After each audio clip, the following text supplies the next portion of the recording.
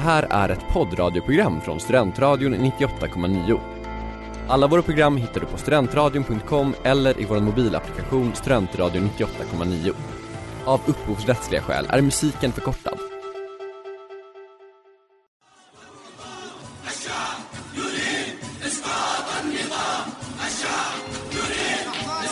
In the field of human conflict, but so much owed by so many to so few. Utrikespolitik. Det är inga pajaskonster. Det är inte hepp.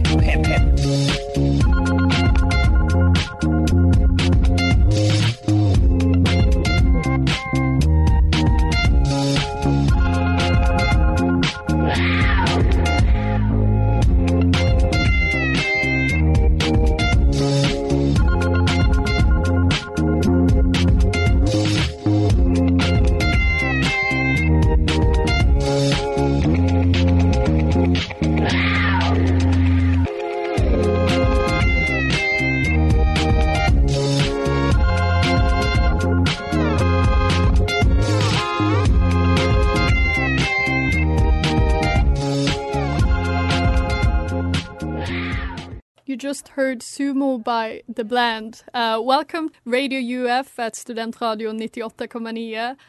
Today we will talk a bit about what's going on with the COVID vaccines in the world, because things looked fairly dark this autumn when confirmed cases of corona were rising all over the world, and the second wave that we all feared, it was suddenly reality. However, there was a light in the tunnel.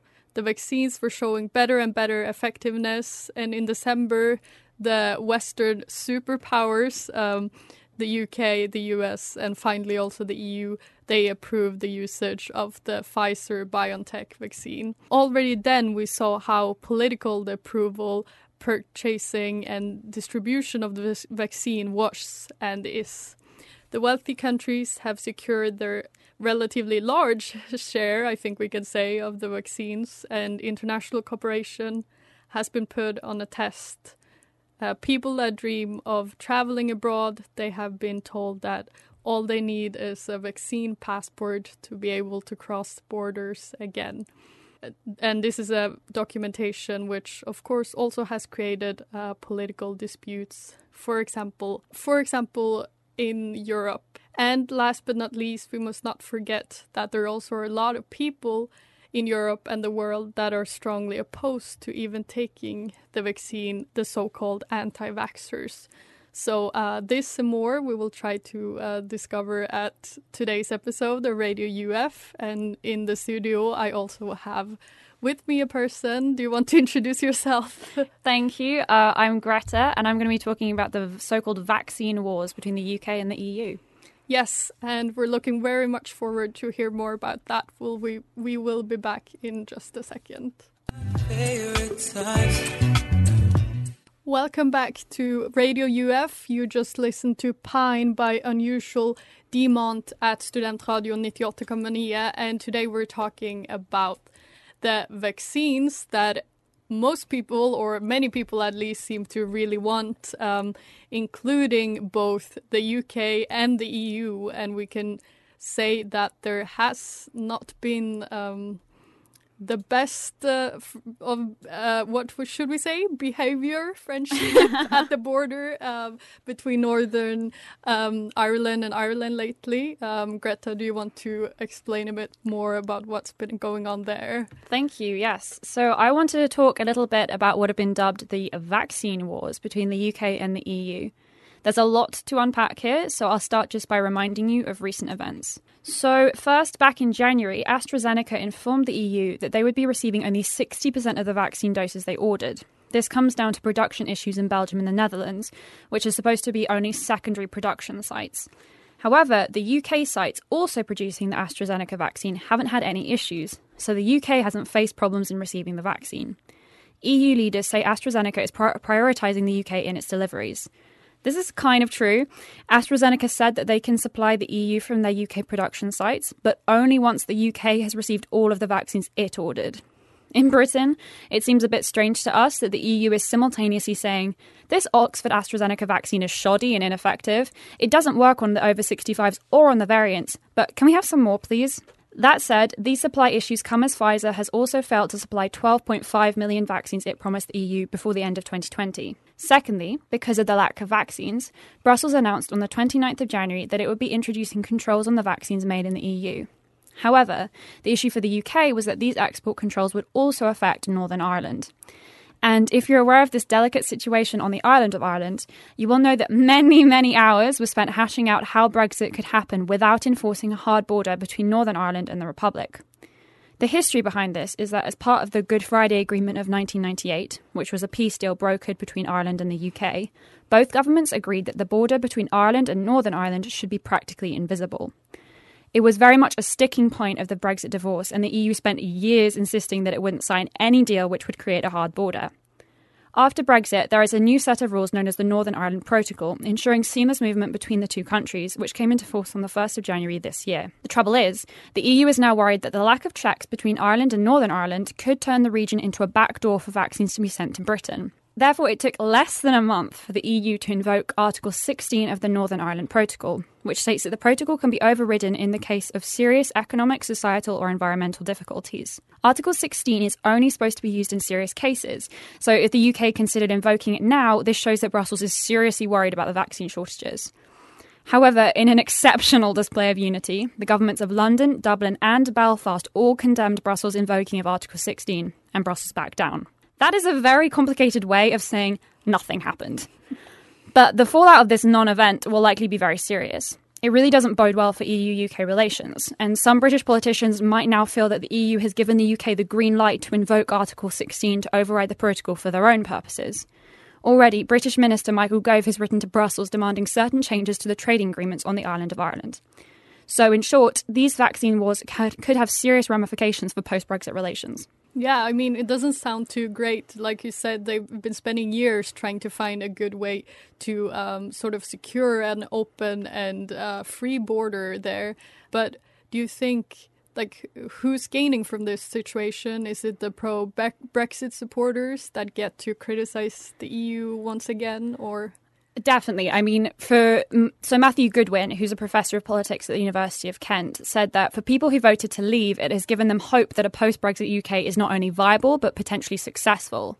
And also for people that oppose the current Brexit arrangements in Northern Ireland, this is kind of stoking their fire and basically saying that, you know, the UK should be pushing harder to use Article 16 and override parts of the deal that don't work for the UK. And it's definitely made the EU look very bad in Ireland in the UK's eyes. I see. Yeah, no, it's very interesting, this whole, you know, international cooperation versus the different countries securing vaccines for themselves. And if you just stay tuned, we will be back talking a bit more about that in a second.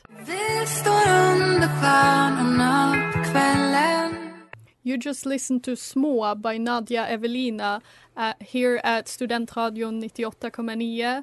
We are Radio UF, and today we're talking about the corona vaccine and the politics behind it. As I think we have all heard quite a lot about by now, the EU have sort of the EU member states have come together to negotiate how many vaccines they will purchase, etc., on behalf of the entire union. But how does this vaccine scheme actually work, Greta? Well, the scheme allows the EU to purchase vaccine on behalf of its members. And the aim of that is to reduce costs and avoid competition between the EU member states. It's important to mention that membership of the scheme is not compulsory, but all 27 member states have signed up. National governments are still allowed to negotiate their own deals, but only with the vaccine producers with whom the EU doesn't already have an agreement. And the main example of that that's being cited is Hungary, who's agreed to buy 2 million doses of the Russian vaccine Sputnik V. Yes, and what is also interesting is that, for example, Norway and Iceland, who are not even part of the EU, they have sort of, you know, found a way to become part of this EU vaccine scheme through their EEA agreement. And Norway, they have considered to benefit greatly from this. for you that might not be too familiar with this, is this they are not a member, but still, like I heard this Norwegian Europe expert once tell me that they're still 75% members of the EU. So it's through that agreement that they have been able to secure that they will also get a share of the vaccine doses that the EU purchases. And this basically also means that, when EU approves a vaccine, it automatically becomes an approved vaccine in Norway as well. And Norway has even been so lucky, I think we can say, to have the Swedish vaccine coordinator in the EU, Richard Bergström. He's negotiating on behalf of Sweden to make sure that they get as many vaccines as they want to in the EU, but he's also doing that on behalf of Norway and Iceland as well. And at least the Norwegian government have been very clear that going this way through the Swedish coordinator and through the EU has been the right way to go. And I must also say, for a country that has voted no to EU membership twice, they have been very positive towards this EU cooperation and help that they've gotten now during the pandemic. And I've also seen a very limited critique in the media, and I wouldn't really say that there has been any strong debate when it comes to if Norway should have gone by themselves and bought vaccines instead.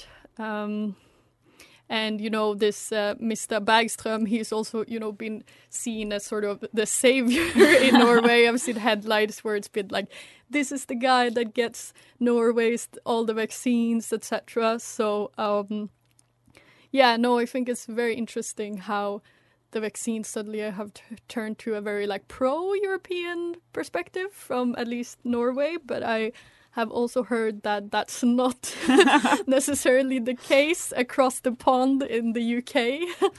Yeah, I mean, from a British perspective, this is probably the only time I have been and ever will be happy that the UK decided to do something on their own. The government is definitely pushing the rhetoric that it is thanks to Brexit that the UK has had such a successful vaccination programme. That's not true. Even if we were still an EU member, we wouldn't have had to join the EU vaccine scheme. And technically, as the scheme was introduced whilst we were still in the Brexit transition period, we still could have joined the EU vaccine scheme. We decided not to, so the situation was pretty much identical to how it would have been if we were still an EU member. But I would say it's certainly true that acting outside the EU this time around has been quite beneficial so far. First of all, we've invested a lot more aggressively and a lot earlier than the EU. And that basically has meant that the UK is able to vaccinate people much, much faster. We have more vaccine than the EU. And as it stands, 19 in every 100 Brits have received a vaccine dose compared to only 4 in every 100 within the EU. Yeah, no, it's definitely very interesting how suddenly there's been so different results, at least for now, between the UK and the EU. But stay tuned and we will come back to sort of pros and cons of international cooperations in just a second. You just heard Paradisco by Volleyball. Welcome back to Radio UF at Studentradion 98,9. We are discussing the corona vaccines and more specifically also why the UK has vaccinated so many more people per capita than the EU has been able to. Why is that, do you think, Greta? Well, we definitely secured deals sooner with vaccine producers, but that is partly because we didn't negotiate as hard. The EU is a much, much bigger market than the UK alone, so the EU was able to work a lot harder in trying to shift liability clauses in contracts. And so the EU probably has a more favourable deal, but they just got it later. Also, the EU, as we mentioned before, has been suffering from a lack of vaccines. And it's not for a lack of trying on the EU's part. There was an early initiative by the European Commission President, Ursula von der Leyen, to steal away CureVac by offering 80 million euros in financial backing. However, they're still yet to release that vaccine. So it seems like the EU's just kind of put all of its eggs in baskets of companies and in vaccines that are not yet delivering. Also, the UK Vaccine Agency, the MHRA, has approved vaccines much, much faster than the EU. It's an extremely well-respected agency. Also, the UK's kind of followed one policy of basically trying to get as many people their first jab as possible, because the idea is that one dose already provides quite a lot of protection. And it is, in Europe, that's kind of seen as a risky strategy because increasing the gap between doses might reduce the vaccine's effectiveness. But in terms of figures, it comes across as the UK's vaccinating people really, really quickly. And also, of course, one benefit of acting alone is that you avoid the added bureaucracy of working with 27 other countries. Yeah, exactly. No, I think that's definitely also a very good point. I think doing something by yourself is far easier than having to have your 26 other friends to agree with you as well. But I still think that, because, you know, for instance, well, Germany is kind of seen as sort of the, what should we say, superpower within the EU. And I mean, they also had the opportunity to go by themselves at one point and just secure vaccines for their country and not the rest. But I still think at least members of the EU now feel sort of also is this sort of common responsibility that the UK probably isn't feeling, or I think we know that they aren't feeling as part of anymore. Which also feel like, for instance, Angela Merkel could not, out of, you know, pure European spirit, go by herself and ditch the rest of the union, kind of. Yeah, I mean, it's an interesting one because Germany did try to, as you said, they did try to procure some vaccine for themselves separately of the EU, and the European Commission's refused to say whether or not that was within the rules or not. But yeah, like, it's definitely, I think in Britain there's generally speaking a feeling of, well, we have the AstraZeneca vaccine, we're vaccinating people fast, like, we're sorry for the EU, because you've got to feel sorry for the EU. They've had problems with Pfizer, Moderna, and AstraZeneca. So I think people feel bad, but at the same time, this is a pandemic where people are trying to look after their own loved ones. And so you kind of think, if my family is okay, if my family's getting vaccinated, then I'm not going to worry too much about it. So no, it's not a spirit of solidarity, but this is the first time in the pandemic we've actually been world beating at something. So we're kind of happy about it. No, I also get that. That's totally understandable. And I mean, I think also an important point from the EU perspective is that they, health is usually a national competency. So this is not really anything they have been doing before. And I think, well, it's also very, very logical that there would be some issues on the way. It wouldn't just run smoothly when, like you said, 27 countries are coming together to try to secure vaccines for all their populations during a global pandemic. So, yes, more about that and also about the vaccine passports that have sort of become the next step after people have been vaccinated. So we will be back with that in just a second. You just heard Not Around by Rit Momney. Welcome back to Radio UF at Studentradion 98,9. We are discussing the corona vaccines, and now I think we've come to a point where we need to reflect a bit on what will be happening when people have been vaccinated. There's been a lot of talk about these vaccine passports or certificates that will, if you have one, you will be able to travel or you will be able to go to festivals, etc. But it's more complicated than that, I think we can say. Some people and countries are very much for it, some are against. Greta, what do you think?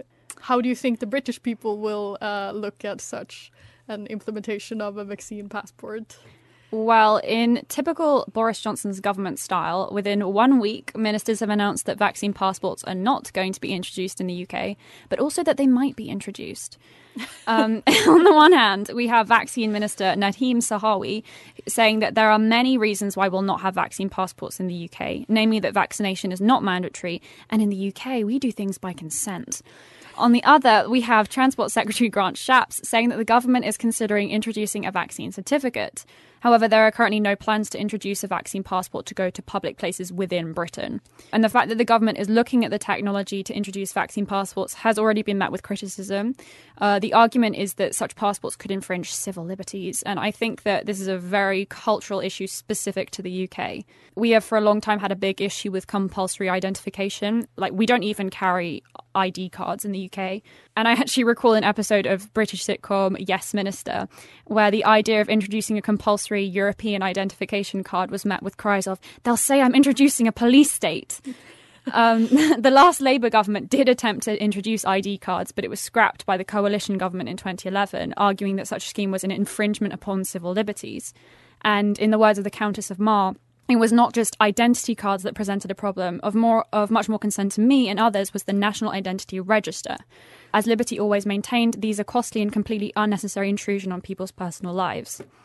And the idea was that when ID cards were due to be introduced in Britain, the National Identity Register was set to contain 50 categories of information on each citizen, including fingerprints, face and iris scans, and current and past places of residence.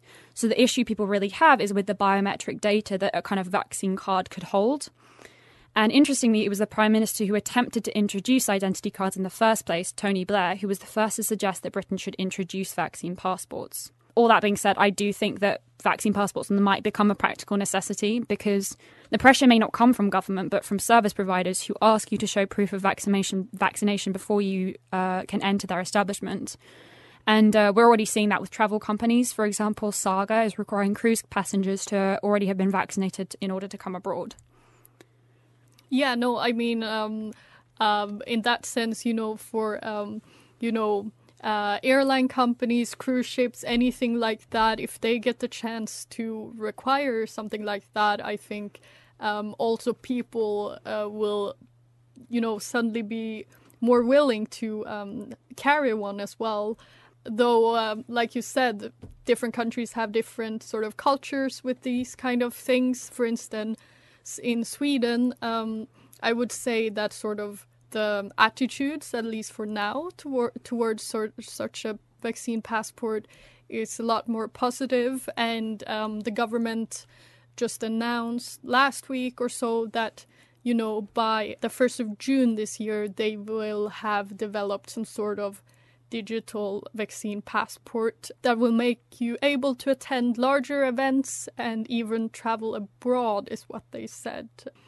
And also the Swedish government has even instructed the Swedish Public Health Agency to sort of work on developing an international standardized certificate as well, among others through the World Health Organization, WHO.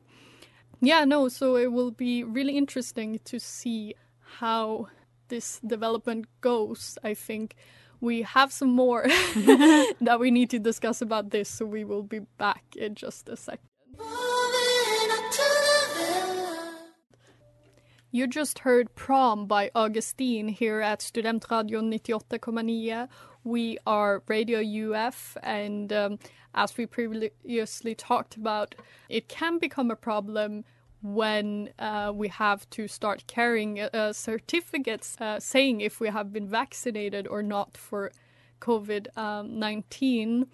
I think we talked a bit about it before the last song, but also that, it will create a whole inequality problem, who has the resources, kind of division once again between the rich Western countries and less developed countries. And I can imagine that, rich, wealthy people will want to go on their cruise ships while others have been told that they will probably not get enough vaccines until like 2022 or 23.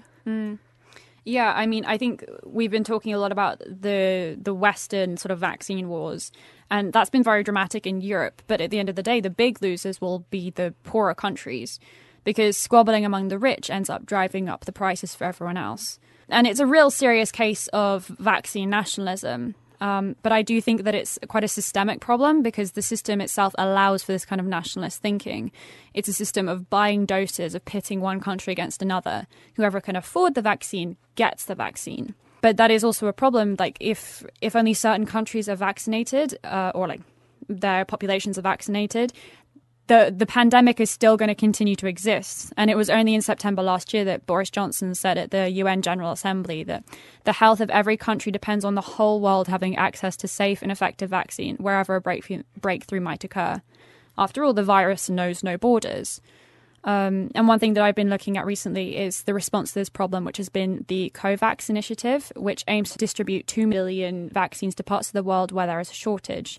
And it's in particular countries that have been accused of vaccine nationalism and of hoarding vaccines that are donating to the scheme, with the UK being the largest single country donor. Yeah, no, I think it's definitely a good initiative. It's just, as far as what I have heard from Norway and other European countries, is that they will donate the vaccines that they no longer need, which I think is definitely good. They're doing something. I think they ought to do that after a lot of critique from, for instance, international NGOs, etc.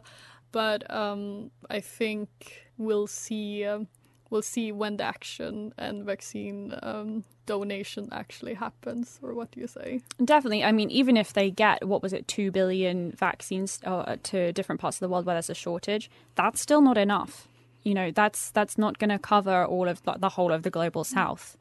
And especially, I suspect there'll be problems as well with the AstraZeneca vaccine is much easier to store, but, the Pfizer vaccine needs to be stored at minus 70 degrees. We already have problems just supplying Europe and the UK. So I really wonder how it's going to work when we bring the rest of the world. Well, the rest of the world's already part of it, obviously, but when we actually start prioritizing other parts of the world other than ourselves, how that's actually going to function. Yeah, no, definitely. And I also think the interesting part here is that when, these American or German or British pharmaceutical companies don't have the capacity to sell to more countries, then who are the ones standing there ready to sell vaccines? Yes, it's Russia and China. So all of a sudden, portraying themselves as the heroes that are actually helping out the people that are left behind. So I think there's definitely a lot more to the whole vaccine diplomacy that we haven't seen the end of yet. That's a really interesting point. And also it's interesting to note that even the countries that have invented the vaccines, that have produced the vaccines, are prioritizing themselves. And we've seen that with AstraZeneca, with the way that it's basically said, well, our UK plants are for the UK. Once we finish dealing with the whole of the UK population, then the EU, then you can have yours, already we've got issues with this. So it's definitely something that governments need to look at, and it's going to need an international perspective for sure. Oh, definitely. We will be right back. You just heard Again by Nike, Adja and Jessie 5K here at Studentradio 98,9. We are Radio UF, and I think we've covered quite a lot of aspects concerning the corona vaccine in today's episode.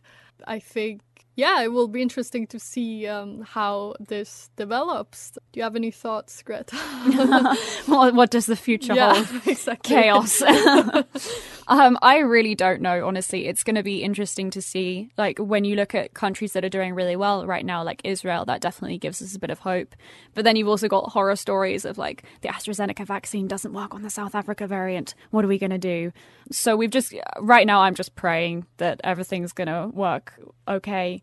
I mean, the British government definitely isn't giving me much hope. They're telling us, don't book your summer holiday. So, I don't know. I thought the pandemic was going to be over in a month. I don't know what's going to happen. Oh, true, same. But I think I would also blame Erna Solberg, the Norwegian Prime Minister, for this, because in December she told Norway that we would probably be able to go on a summer holiday abroad in like Southern Europe, for instance. Yeah. So we'll see about that. We're only in February for now. But yeah, no, I definitely think, Corona has brought up so many issues that the world has to deal with, like UK, EU, for instance. Inequality is getting worse. Exactly, and sort of the whole, are we willing to give up all our personal information, for instance, to be able to go on to a concert or to, I don't know, to go abroad again, I guess. So yeah, no, it will definitely be interesting to see. And so what would you say is your main take from this episode? Oh, a big question. My main take is that vaccine nationalism is a real thing. And it's something that, even though I'm standing here saying it's worked out really well for the UK, that so far, touch wood, that we have not gone with the EU this time around, it's definitely true that for the rest of the world, it is not helpful to have squabbling rich countries. And it is not helpful that countries are just trying to buy up as much vaccine they can for themselves. So yeah, that's my main take, is that vaccine nationalism is going to be a serious issue. Yeah, no, I definitely agree. Totally, I think if we weren't surprised already by all the issues that Corona would give us, that no one, not even the EU Commission or the British government or Swedish government or anyone would know how to solve. So I guess we just have to live with the uncertainty of the future. We're used to it now. Yeah, exactly. So I guess we should be happy that we're just safe and sound here in Uppsala for now. Yeah. Yeah. And thank you so much, Greta, for joining me tonight. And we will hopefully be back with a new episode very soon. So have a great evening and thanks for listening. Thank you.